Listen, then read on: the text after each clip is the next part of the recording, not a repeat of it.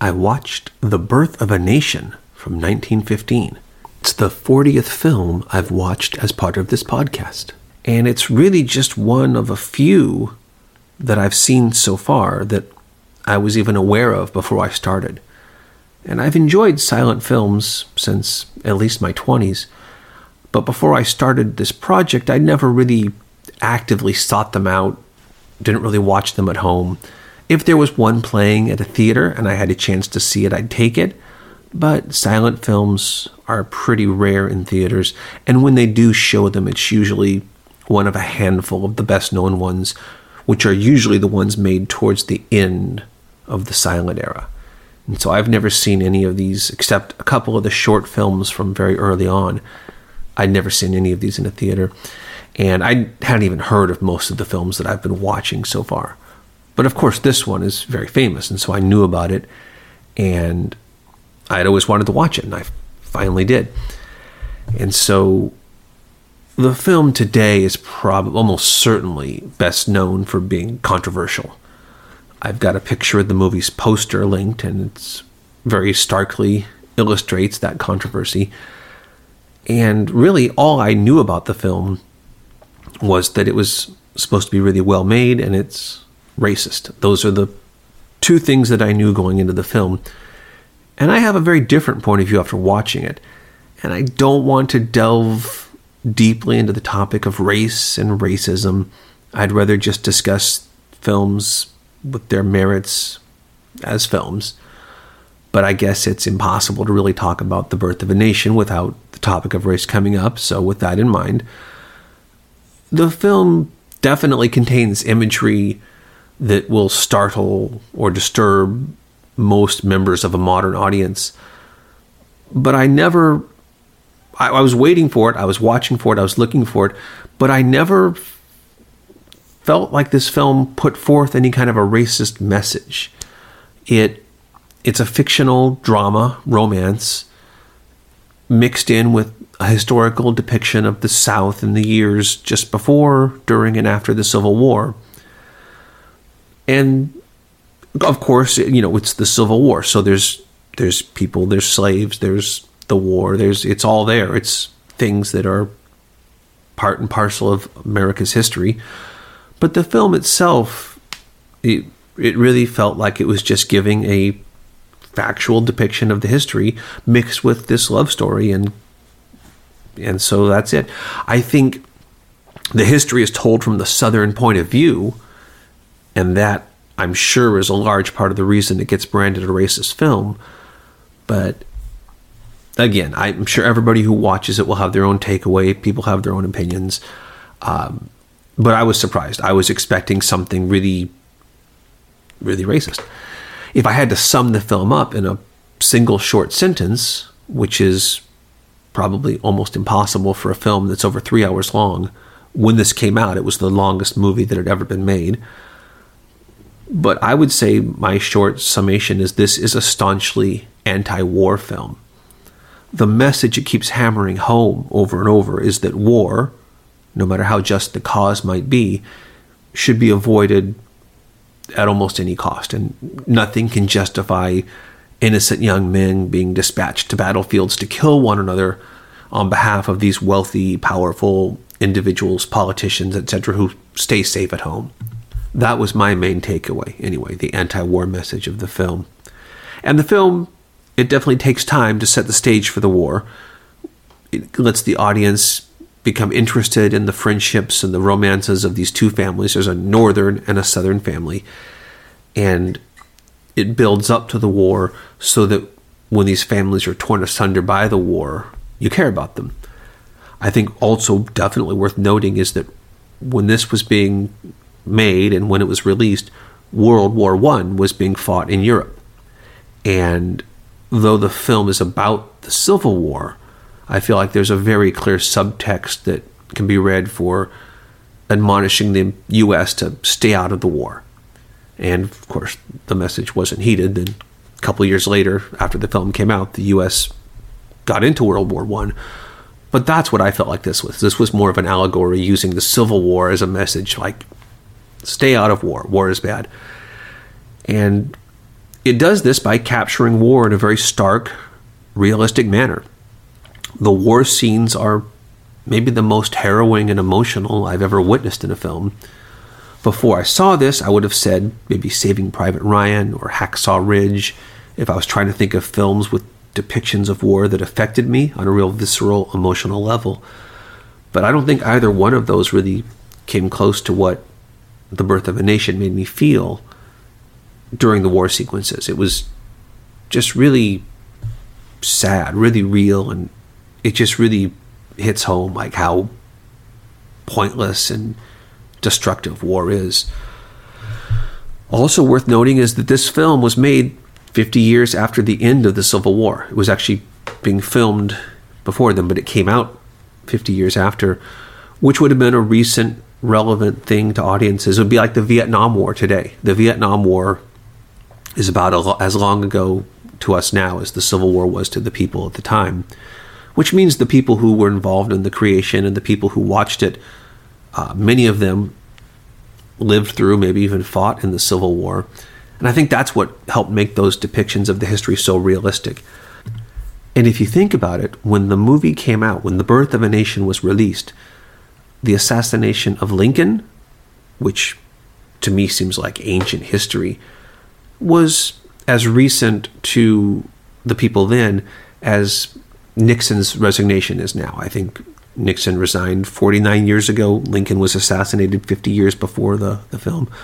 So when I realized that, it kind of really hammered home to me that, wow, like this was a film about fairly recent events that people watching it, they understood, and many of the people had been through it, had lived through it. From a visual standpoint, this film is just leaps and bounds ahead of anything I've watched yet. There have been a few movies that felt like they kind of took film to the next level, but this jumps forward light years. It flows just like a modern film. And I mentioned it's long. It's 3 hours and 13 minutes long, but it never drags. It's every step of the way you are interested, you're invested, you're waiting to see what comes next. It is fun, it's funny, it's exciting, it's thrilling, it's brutal, it's sad, it's everything. It's an epic, it's a masterpiece. I'm not going to go through the whole plot because there's just so much going on. Plus, hopefully you want to watch this yourself and see what happens. But it starts by introducing these two families. You got the Stoneman family from the north and the Cameron family from the south. And the two Stoneman sons are friends with the three Cameron sons. And so the families get together in South Carolina, where the Camerons live. And the Stonemans also have a daughter, Elsie, who's played by Lillian Gish. She doesn't come on the trip, but everybody else does.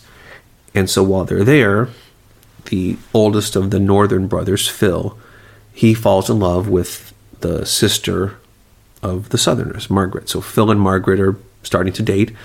And then Ben, who's one of the southerners, he sees a picture of Elsie and he falls for her, and he actually keeps the picture. And so you've got these kind of one actual romance and then one, I guess you'd call it a crush. And then not long after the visit, the Civil War breaks out, and suddenly these 5 young men who are friends, they're now fighting in a war on opposite sides. And the younger Stoneman brother is killed in the war. 2 of the Cameron brothers are killed. Only the oldest two, Ben and Phil, each of the oldest brothers survive. All the other kids die. And one of the daughters even dies later in the film. So it's just, these families are really just destroyed. And actually one of the most powerful moments in the film is with these 2 of the brothers who are on opposite sides. They just happen to encounter each other on the battlefield. They've already both been mortally wounded. They notice each other. They realize for a moment they're about to fight. Then they realize who they are, and they're both dying, and they just kind of die in each other's arms as friends. It's a very moving moment. Film continues with an account of the post-war chaos in the South, and it moves kind of between the historical story. They show the assassination of Lincoln, and then it back and forth with the fictional story of the families. Ben and Elsie finally meet. Ben is wounded. Elsie's a nurse. They meet. She sees that he has a picture of her. He explains it, and they fall in love, and the reconstruction of the South gets underway. And that's the film. There's a lot more to it, but that's the gist of the film. The historical portion includes the creation of the Ku Klux Klan. And I'm sure this is the source of a lot of the racist complaints against the film. And it's also part of its really awful. I think the worst part of this film is not the film itself. You could watch it and just be like, it's a film, it's history, it's drama. It's the legacy of the film, I think, is so difficult, problematic, whatever the word is. The original Klan, the Ku Klux Klan shown in the film, it existed for about 5 years, and it was more of a resistance movement against. There were a lot of these opportunistic people from the North coming down to the South, which had been just destroyed by the war, and they were trying to gain power and wealth, and they were trying to take advantage of the recently freed slaves, and it was just a mess down there. And that original Klan was more like a resistance against that. That was, after about 5 years, it broke up. It was done. After this movie came out, the Ku Klux Klan that we know now was formed because they saw this and they were like, yeah, we're going to do. And that's like, if there's anything horrible about the film, it's all these things that it led to, because it was just, we have a Klan now because of this movie. So in that regard, obviously this is terrible, but again, I'm trying to look at this as just a film. And so, if somebody builds a Terminator robot that kills a bunch of people after seeing the Terminator, it's hard to blame the Terminator for that. So, yeah, but you could, I'm sure you could write books and make entirely new movies about the aftermath of this film and the hatred and violence it created.